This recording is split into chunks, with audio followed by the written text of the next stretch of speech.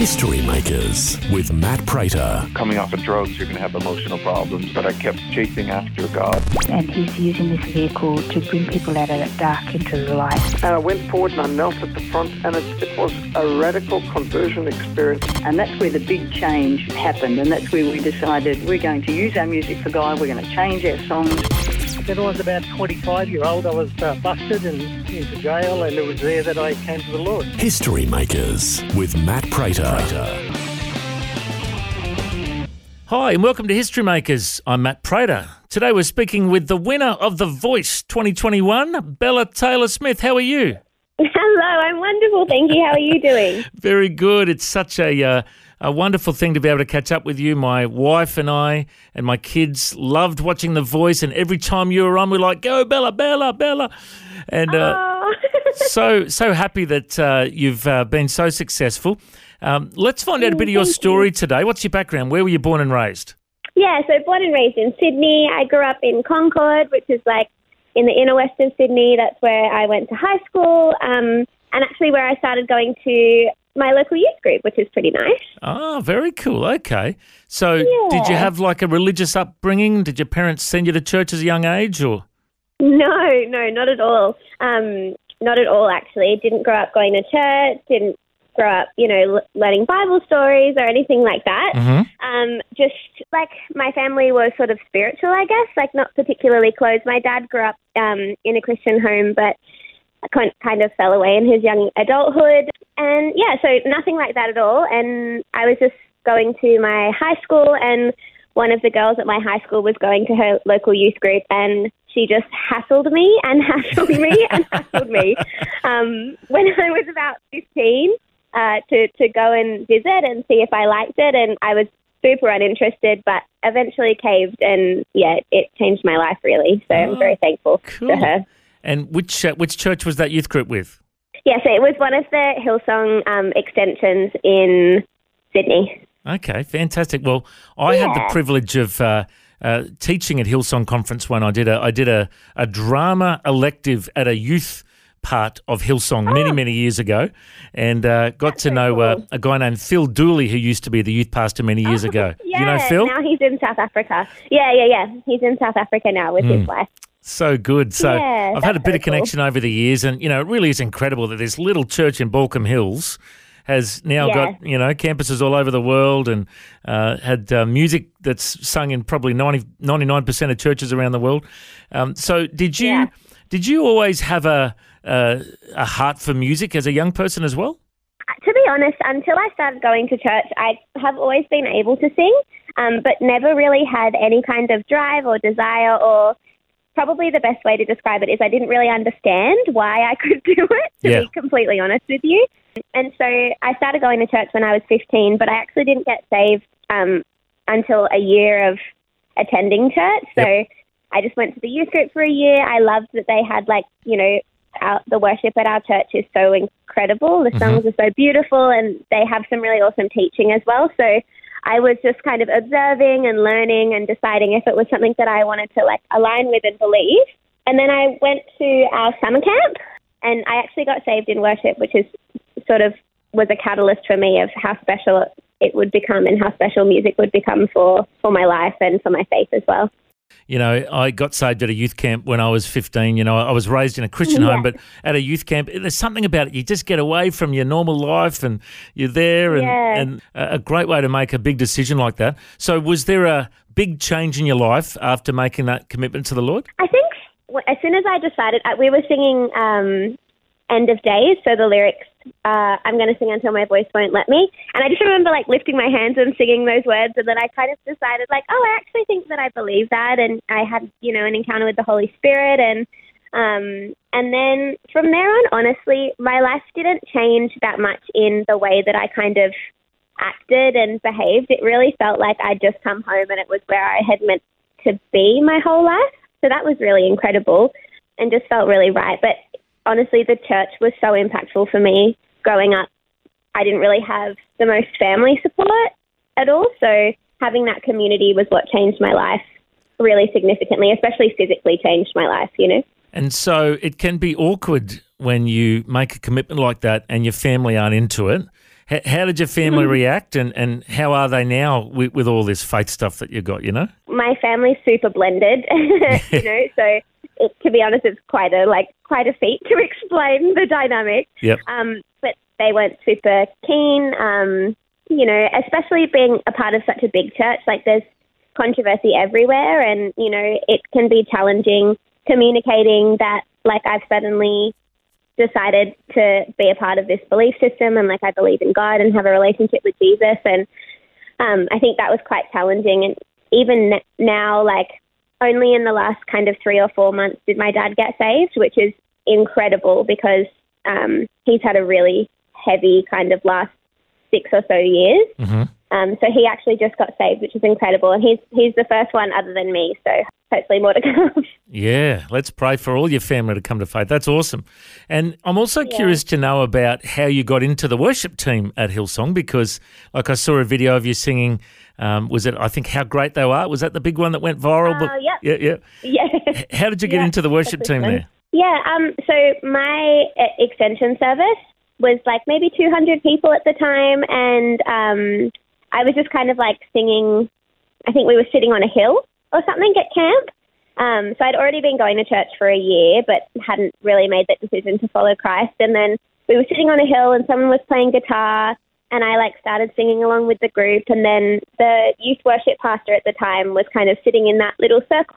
So he heard me sing, and then a few months later, I kind of started serving and like singing a little bit at church. And then from there, so from when I was 16, I was serving like every Friday and every Sunday, you know, singing on the worship team. And then after I finished school, I went to Bible college.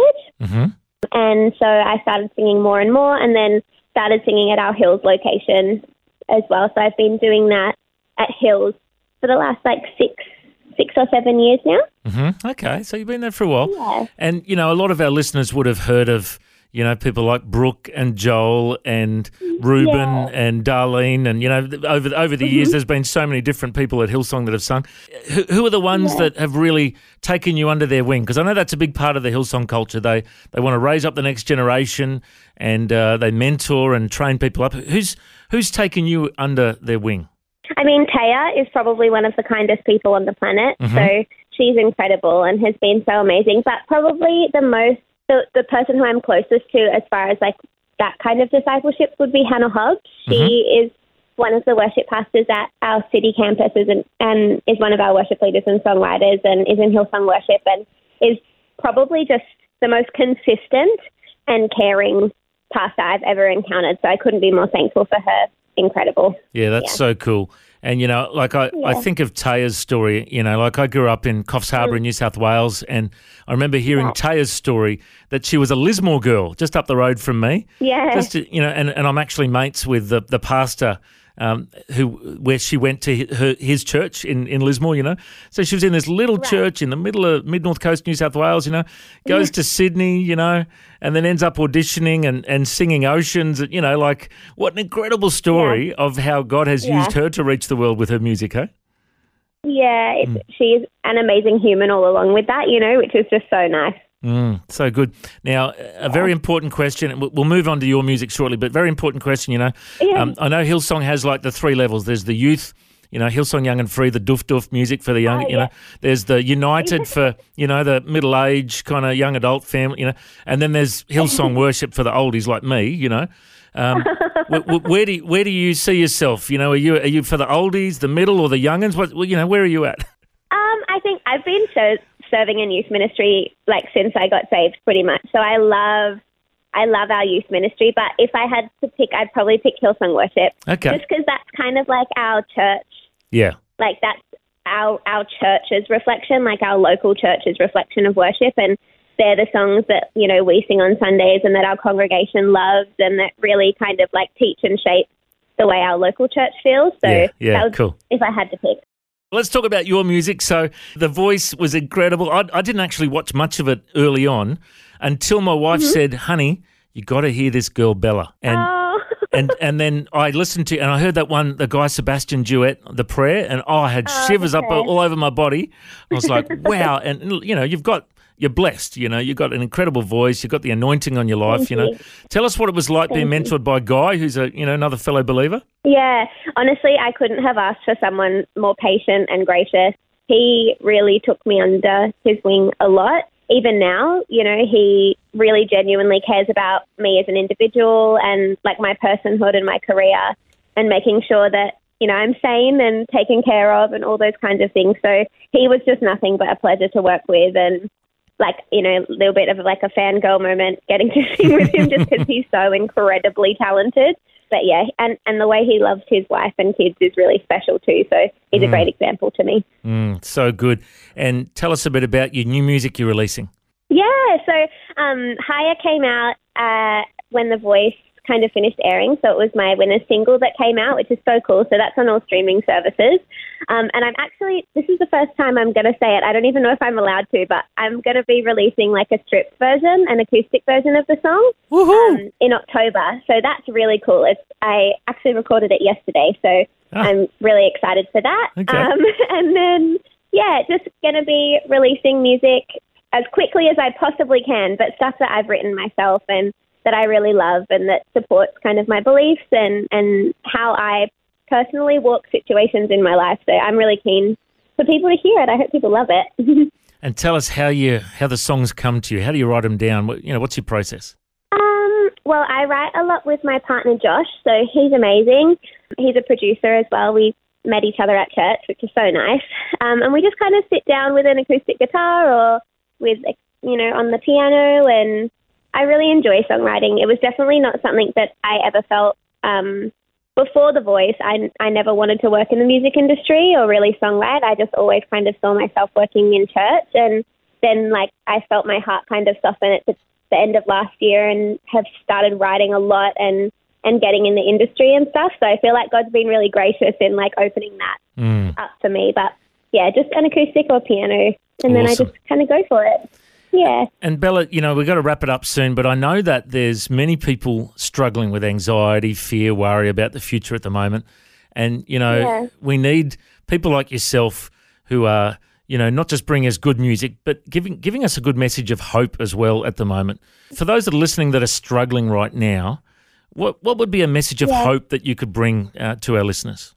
Yeah, I think the biggest thing for me is as long as we're doing the very best that we can, that there's nothing that we can possibly do more. And I trust and have faith and know that, Jesus blesses us and blesses our obedience. And as long as we just take things one step at a time and do our best, and that's what I've been doing this year, with all the craziness. But as long as we just, take one step at a time, one day after another, and know that we're doing everything that we can, I have full faith that the Lord will bless us and keep us safe. And just one day at a time is my biggest thing at the moment, for sure. That's so good. And I'm curious to know about your personal devotional time with God. What do you do every day to get closer to God? Yeah.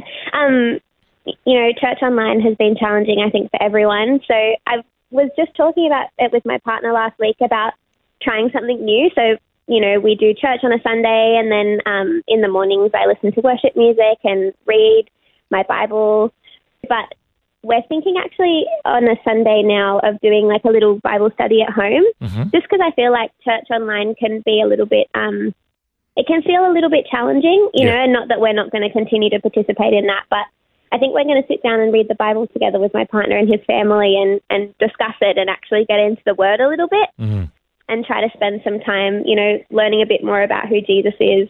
So good. I don't know if that makes sense. Obviously we do that at church, but I think that's a bit of a priority for us at the moment. Yep, so good. Well, they say it's important to have your personal devotional time with God, and then you've got to have a small connect group that you're, opening up God's Word together, and then the greater body of Christ as well. Yeah, it's good that you've got to focus on all three of those. And, we pray the Lord will bless you, Bella, that you'll stay, grounded and that many doors will open for you as you're travelling around the country performing and online as well. We are so blessed to have you join us on the radio today. Bella, I reckon you're a history maker. Thanks for joining us. Oh, thank you so much for having me. I hope you guys have a blessed day. If you'd like to hear this conversation again, listen online anytime at historymakersradio.com. There you'll also find links to all of our social media channels, and you can subscribe to our iTunes podcast. History Makers is a faith-based ministry, and we want to thank everyone for their generous support. If you've got a suggestion of anyone we should interview, send us an email, info@historymakersradio.com. God bless. I'm Matt Prater, and my challenge to you now is to go and make history. This year is the 50th anniversary for the Bible League. They're celebrating all that God's done in their ministry, and they're praying into all that He's going to do in the next 50 years. Ephesians 3:20 says that God is able to do immeasurably more than all we ask or imagine, according to His power that's at work within us. To Him be the glory in the church and in Christ Jesus throughout all generations. If you'd like to support the Bible League as they reach the generations to come, go to bibleleague.com.au. Station sponsor.